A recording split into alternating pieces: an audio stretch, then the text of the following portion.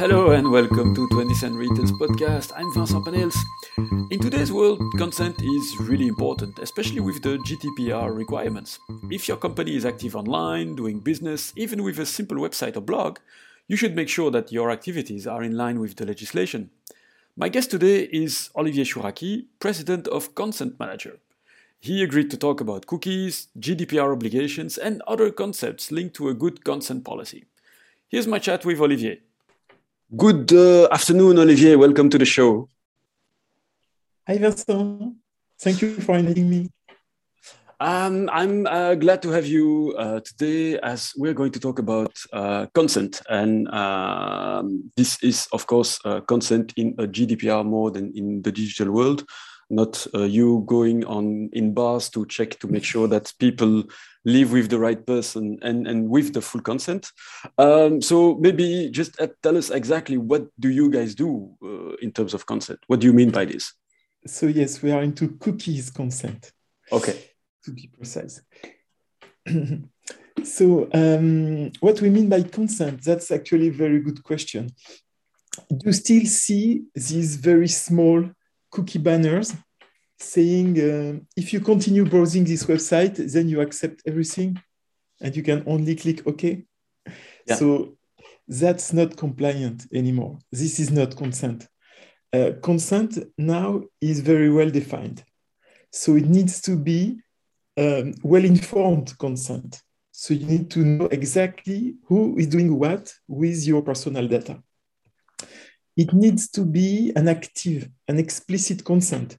So you need to click on a button knowing exactly what you do, not consent by mistake or by doing nothing. And it needs to be a free consent.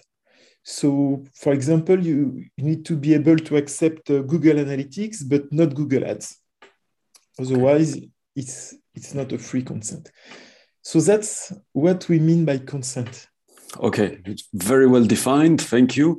And I was wondering, in your experience, companies today who have a website in general, e-commerce or just a website, are many companies still clueless about GDPR and consent today, or do you see an involvement?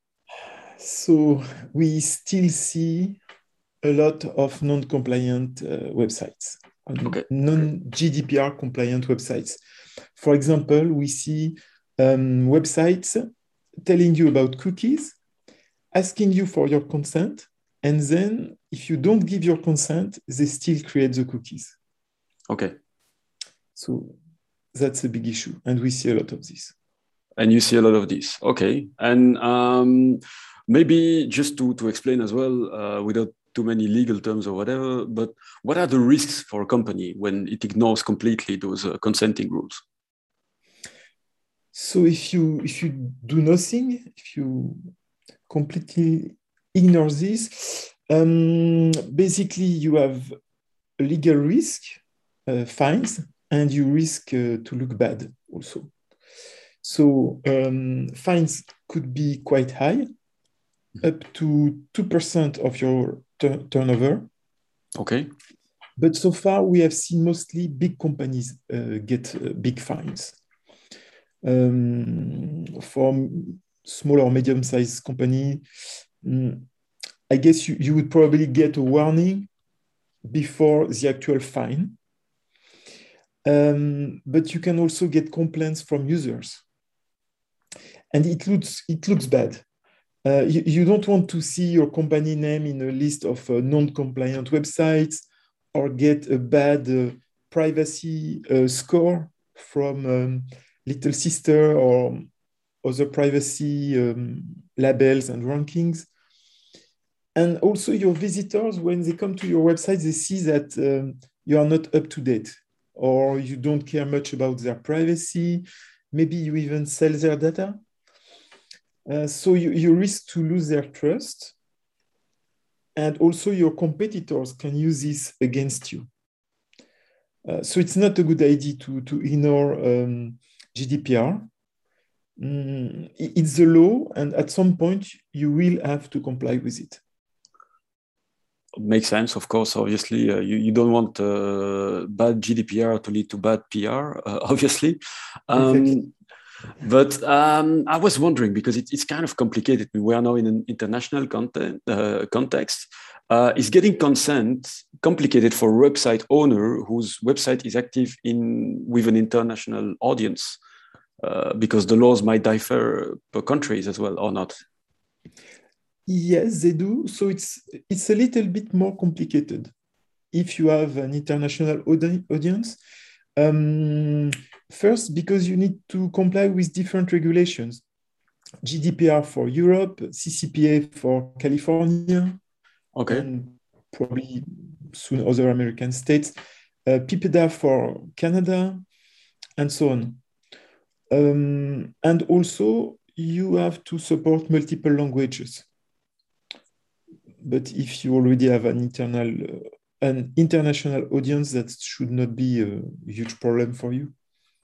Okay, in a way, that is true. So are all companies facing the same type of regulation and constraints, or certain sectors of the industry have to be more careful than others?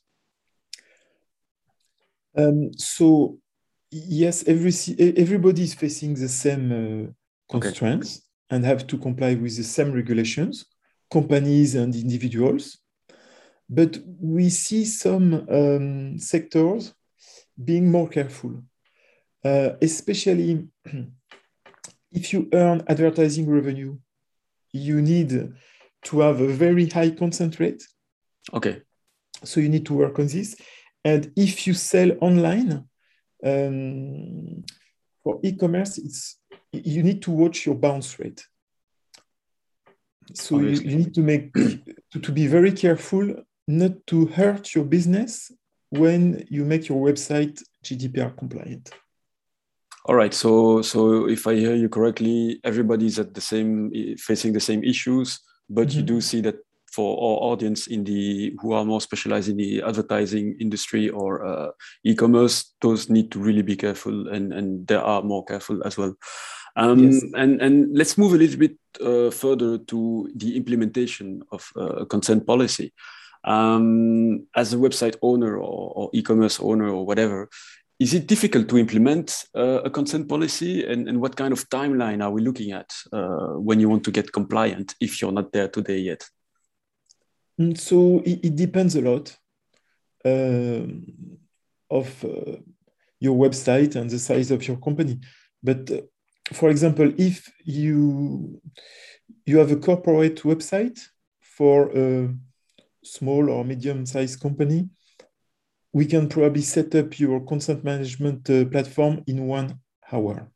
Okay, that's quick. And yeah, if you already have your privacy policy page, it's really quick. All right. If you have advertising revenue from your website or online sales, then it usually takes a few weeks to make sure that everything is working properly, to do some testing and make sure you are compliant, but also your website still looks good. You still have a good visibility on your traffic and your audience. You can measure the performance of your marketing campaigns. You have a good consent rate and bounce rate. And we also have a few bigger customers where it could take a few months to make your website compliant.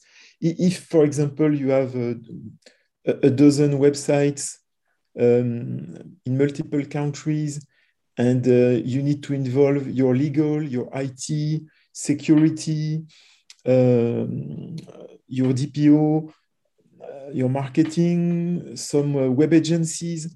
So just setting up the meetings, making sure that everybody is involved, doing the setup, the integration, the testing.